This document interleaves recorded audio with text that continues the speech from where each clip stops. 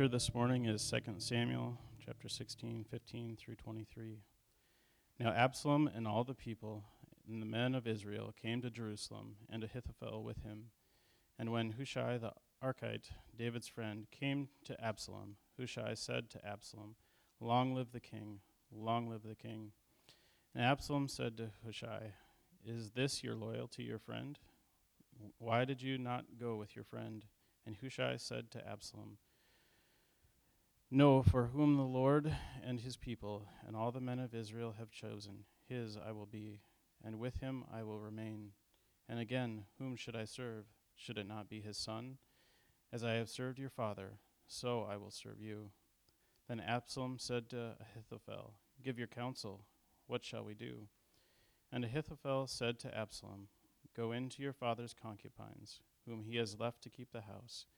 And all Israel will hear that you have made yourself a stench to your father, and the hands of all who are with him will be strengthened." So they pitched a tent for Absalom on the roof, and Absalom went in to his father's concubines in the sight of all Israel. Now in those days the counsel of Ahithophel that Ahithophel gave was as if one consulted with the word of God. So was all the counsel that Ahithophel esteemed, both by David and by Absalom. Heavenly Father, we just thank you for bringing us together here as your people, that we can praise you. I pray that you would be with Mark as he preaches, that he would proclaim your word boldly. I pray that you would open our eyes and ears and transform us to be more like you. Amen. Amen. Good morning. Didn't check this beforehand. There we go. Now I can see it better. Well, good morning. Glad that you're here with us to worship. And we get the privilege every Sunday to get into the Word of God, to study His Word, to give Him glory and worship Him through hearing His Word, through studying His Word, through understanding His Word. That's what we're all about here. We want Him to be the center of all of it. We want to know what He says and who He is, and then how we can apply that to our life today. And so this time, as we continue through 2 Samuel, is for His glory most of all. Today's how do you say it? We're going to see another characteristic of God. Last week you saw His sovereignty. We didn't talk about it, but His providence, and I'll explain that just in a second. What that is, His sovereignty is He's in control of all things. Today we're going to talk about His trustworthiness. And so here's the question I have. Who do you trust most in your life? Excluding God. That's a given. Okay, so like a person in your life, who do you trust most? Do you trust your parents? And everybody should say yes, right? Do you trust your children? And all the parents say no. Do you trust your teacher at school? Do you trust, unless your parent is your teacher, then that's a really hard one, right? What about your pastor? Oh, I heard that, Elias. What about your best friend? What about a spouse? Think of all these people in your life. Who do you trust most? And then ask this question: what makes them trustworthy? What have they done that makes you trust them the most out of everyone in your life?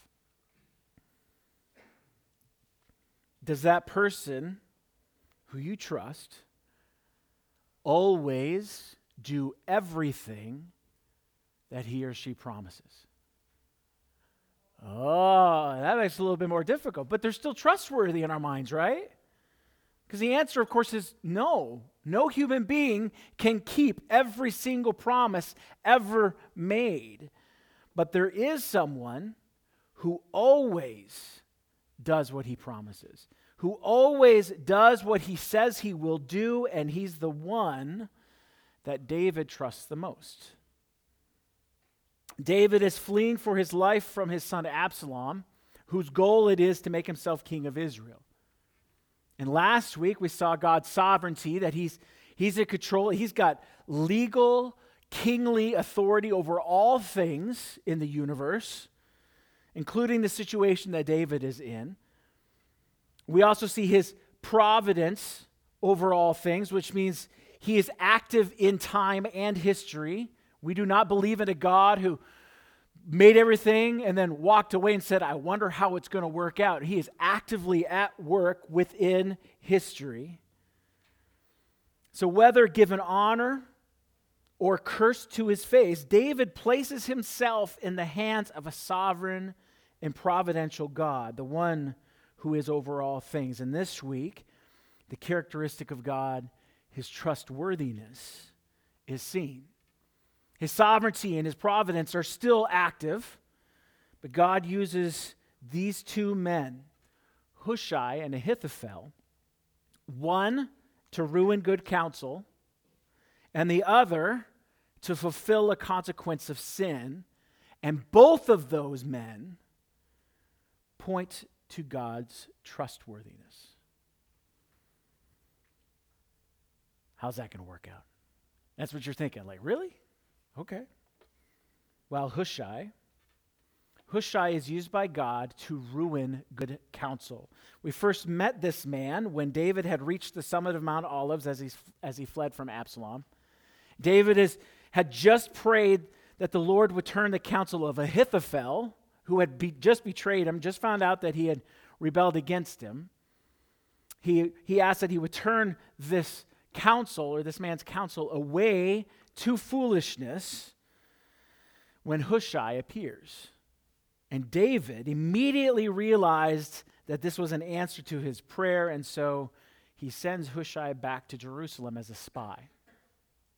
And when Hushai stands before Absalom, he speaks of his loyalty to the king. But Absalom, he ain't no dummy. He smells something a little fishy here. He says, is this your loyalty to your friend, that is to David? Why did you not go with your friend? And Hushai's answer is classically cunning. He's general enough without renouncing his loyalty to David. He says, for whom the Lord and this people and all the men of Israel have chosen, his I will be, and with him I will remain. As I have served your father, so I will serve you. So who is the chosen king of Israel? Well, it's not Absalom, it's David. David is the chosen king. And he served David with loyalty, and he still serves him with loyalty. And so he will serve Absalom in the way that his king, David, desires him. He desires him to serve as a spy. And we find out later in chapter 17 that God had ordained or literally commanded to defeat the good counsel of Ahithophel. He commanded that Hushai would be there so that Ahithophel's counsel would be turned to foolishness. Hushai was used by God to ruin the good counsel of Ahithophel in order to bring harm upon Absalom. That's chapter 17, verse 14. And so what does this have to do with God's trustworthiness? Well, we'll get there, but before we deal with that, because we have to deal with Ahithophel and his counsel, because his advice, Ahithophel's advice, is used by God to fulfill the consequences of David's sin. Concubines, you're welcome, parents, are women who were put in the service of the king, and they were similar to wives, but without any of the privileges. To kings throughout history, these women were a sign of power. But in Israel's case, they were a sign of trouble. Nowhere does Scripture condone taking more than one wife or any concubine by anyone. And David had 10 concubines, and he left them in Jerusalem to take care of the house while he was away. And Ahithophel's counsel to Absalom was to go into these concubines, to have sexual relations with them in the sight of all of Israel, meaning that everyone would see him walking into the tent, and everyone would know what he was doing and why he was doing it. And because in doing this, there would be no doubt in anyone's mind as to Absalom's ultimate goal. He wants the throne. Absalom's actions are actually detestable to the Lord. That's Leviticus 18, the entire chapter. Read it. The consequences of Absalom's actions will actually come back to bite him because he will face them in the coming chapters. But it's interesting that God, in this moment, God uses Absalom, his sinful actions, to fulfill the consequences of David's sins. Now, after his sin with Bathsheba, David is confronted by God through his prophet Nathan. And this is what Nathan says to David. Thus says the Lord, behold, I will raise up evil against you out of your own house, and I will take your wives before your eyes and give them to your neighbor, and he shall lie with your wives in the sight of this son. That means publicly, so everybody can see it. For you did it secretly, but I will do this thing before all of Israel and before the sun. So God uses the counsel of Ahithophel to fulfill the consequences of sin that he promised to David. And we usually think of God's trustworthiness in only positive terms, which it's always positive, not necessarily for us, though. Throughout the Bible, God also promises not just to fulfill the blessings, but the curses, the consequences for disobedience and rebellion against him. And though the throne is on the line, God has not forgotten his promise specifically to his people. Though all hope in this moment seems lost, David is still God's anointed king, and Israel is still his people. Turn with me to 2 Samuel chapter 7. 10 chapters back. Because this passage is vital for us to understand this covenant. And in 2 Samuel chapter 7, I'm going to read from verse 11 through 16. This is part of the covenant. When David comes to the throne of all of Israel, God says this covenant to David. 2 Samuel chapter 7, starting in verse 11. The second half of 11. Moreover, the Lord declares to you that the Lord will make you a house. When your days are fulfilled and you lie down with your fathers, that means when you're dead and old, I will raise up your offspring after you, who shall come from your body, and I will establish his kingdom. He shall build a house for my name, and I will establish the throne of his kingdom forever. I will be to him a father, and he shall be to me a son.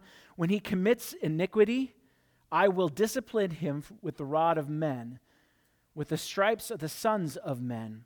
But my steadfast love will not depart from him, as I took it from Saul, whom I put away from before you. And your house and your kingdom shall be made sure forever before me.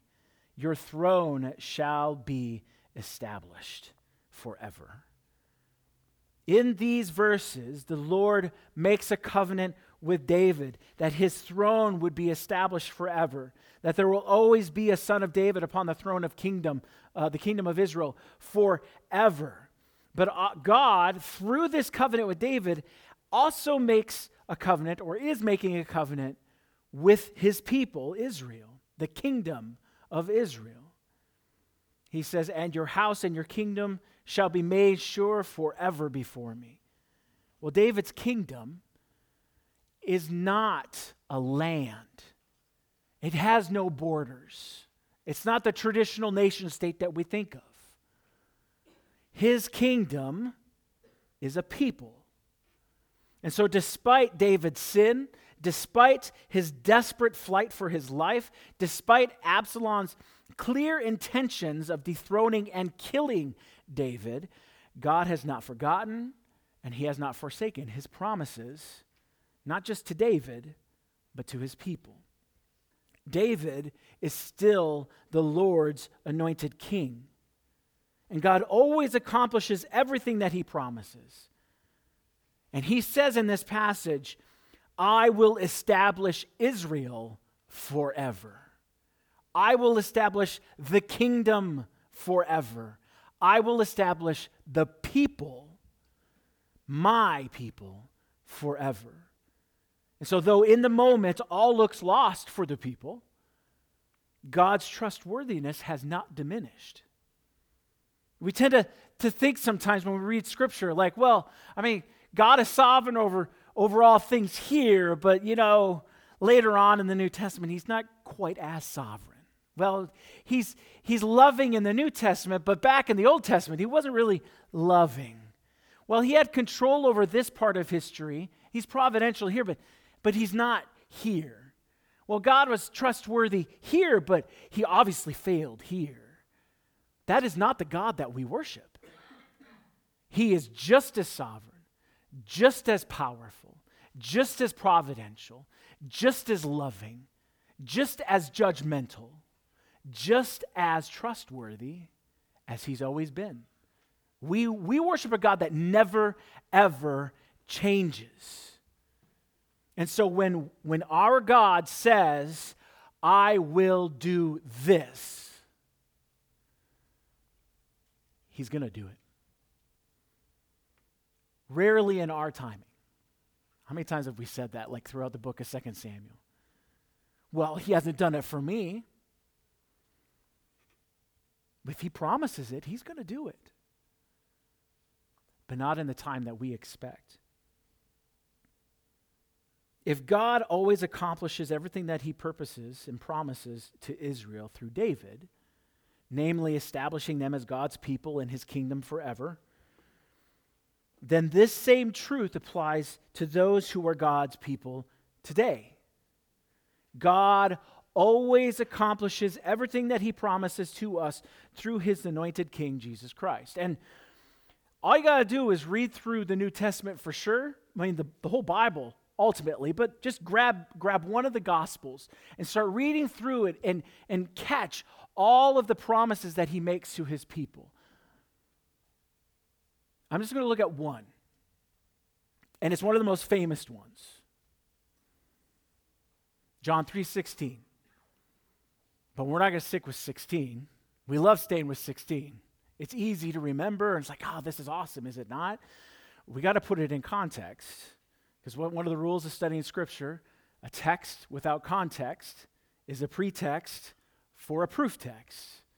So if we pull a verse out and we just take John 3:16 and it's the truth, the problem with that is if we don't take the context around it, we may not fully understand and we actually misinterpret what that verse is saying. So we got to bring the whole thing into context. So this is what John 3:16 through 21 says. Now listen for the promises of God in this.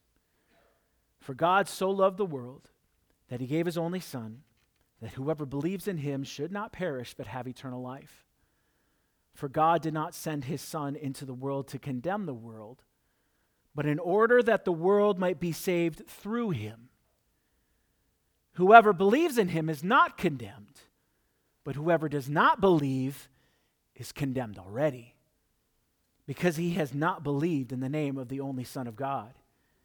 And this is the judgment. The light has come into the world, and the people love the darkness rather than the light, because their works were evil. For everyone who does wicked things hates the light and does not come to the light, lest his works should be exposed. But whoever does what is true comes to the light, so that it may be clearly seen that his works have been carried out in God. Whoever believes and trusts in Jesus as their Savior from the wrath of God for their sins will receive life everlasting. That's a beautiful truth. God sent his Son into the world to save those who believe.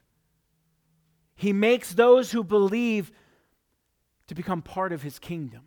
He brings us into his family, into his fold. He makes us his people, because God's kingdom is not bound by lines on the map.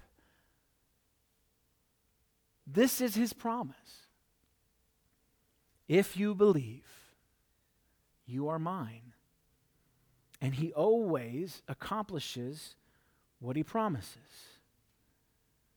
If you believe in me, you are my son, and you are my daughter. If you are part of the kingdom, if you are a child of God, remember and hold on to this truth with confidence. This is not a confidence found in ourselves. This is not a confidence found in my perfection. David did not find his confidence of being God's chosen king in himself because he utterly failed to be perfect. He utterly failed at it.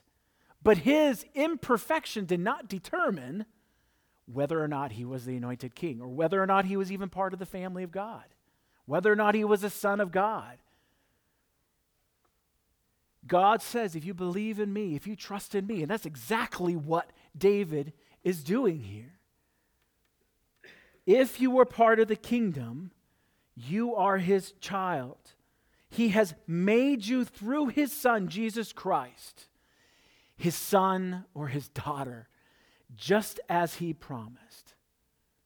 And if you want another passage to hear this, and speaking to those who believe, this is what God says in Romans chapter 8, verses 38 and 39. For I am sure that neither death nor life, nor angels, nor rulers, nor present things, or things to come, nor powers, nor height, nor depth, nor anything else in all of creation, so he kind of covered everything, nothing will be able to separate us from the love of God in Christ Jesus our Lord. If we are a child of God, nothing will remove us from his love. What does nothing mean? Nothing. Well, what about last week? I committed this sin, or I disobeyed my parents. I didn't honor my mom and my dad. Okay, so I broke up. That's a major commandment, isn't it? Well, if you're a child of God, the beautiful thing is he says, I don't hold those things against you. That doesn't mean you can go ahead and just do whatever you want. It means that sin, I can never take you from my hand. I love my children. They are not always obedient to me, and they face the consequences of their actions against me as their father. Now, it sounded like power mongering, didn't it? But you know what I mean. But that does not change the fact that my children are mine. Because nothing they ever do or say will ever remove them from my love. They will face the consequences of their disobedience and their sin. But that will never change the fact that they are mine. If that's how it's true with humanity, or how it should be with humanity, how much more so for our Heavenly Father? Once we are his, he never removes us, ever. But God makes another promise. He actually makes that promise in the passage of John 3:16 through 21. Jesus has come into the world to shine his light of salvation.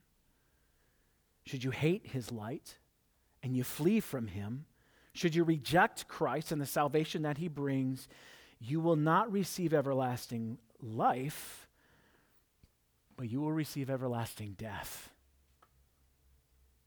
This is his promise, and he always accomplishes what he promises. As he did with Ahithophel.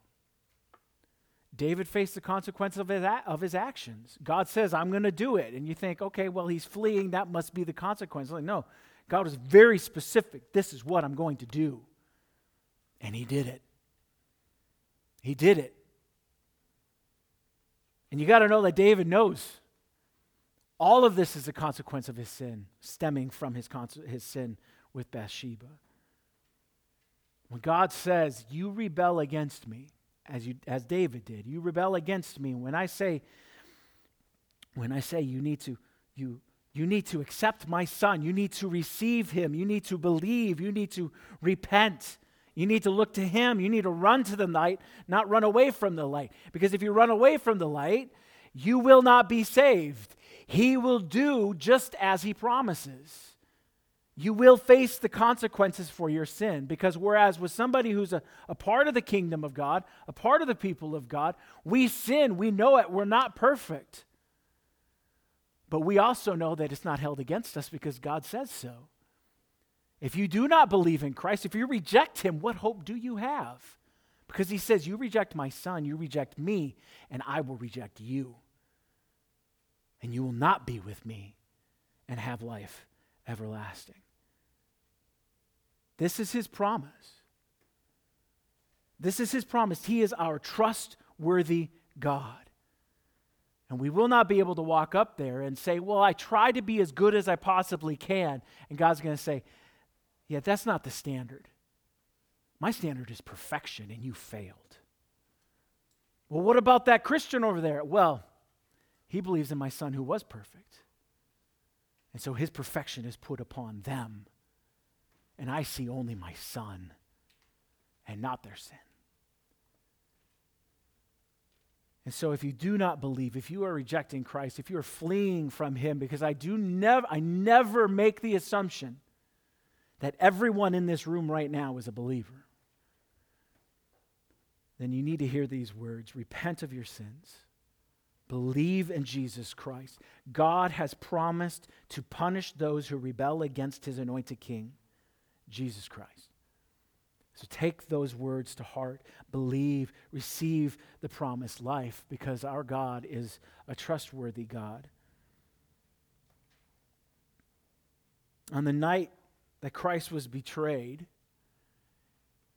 he stood before his disciples and he spoke of his imminent death. He spoke of the one sacrifice that he is going to have to make, which would open the way for us to go into God's presence for all eternity. God promises, he promises that through Christ's sacrifice we would become his, and he kept his promise. This is what we celebrate at the communion table. This is what we remember. This is what we praise God for. This is what we worship him for as his people. This is why we celebrate open communion. You don't have to be a member of ElmCreek. It's not like being a member of ElmCreek is not the standard of being able to come and worship God at the communion table. It's, are you a child of God? Have you believed in Jesus Christ as your Savior, your treasure, and your Lord? That's the standard. And if you've done that, if you are a child of God, you are welcome to join us. But if you have yet to do that, take this seriously. Heed these words today. Hear what Christ did. And hear that God will keep his promise. He always keeps his promises. As we come to the table, we remember what Christ did for us, because without him, none of us would be able to call ourselves the people of God. None of us could. It's through him and through him alone, through Jesus Christ alone, that the light of salvation is shown, and so we glorify him through this table. And so we ask, if you are not a child, if you do not believe, if you have not repented, stand back, wait, don't come to this table. Take this seriously. Because if you take this, the Bible says, in an inappropriate manner, if you're taking it like this is a nice snack, you are putting yourself in danger of being on the bad side of God, including death itself. That's how serious this time is. But as a child of God, it's serious. It's serious celebration. We look at this and we remember and we say, thank you, Christ. Thank you for making me your child. Thank you for taking the punishment for me. Thank you for fulfilling your Father's desires. Thank you for being our trustworthy God. And so when you're ready, grab the cup, grab the bread, have a seat, meditate, remember, think about who Christ is, what he has done. Give him glory. Celebrate who he is and who we are in him as his children, as his sons, as his daughters. And then when we're all ready, we will come together and we will take the cup and we'll take the bread as one family and remember as one people our trustworthy God. Amen? So when you are ready, go ahead, grab one of the elements and come and have a seat, and we'll worship God together.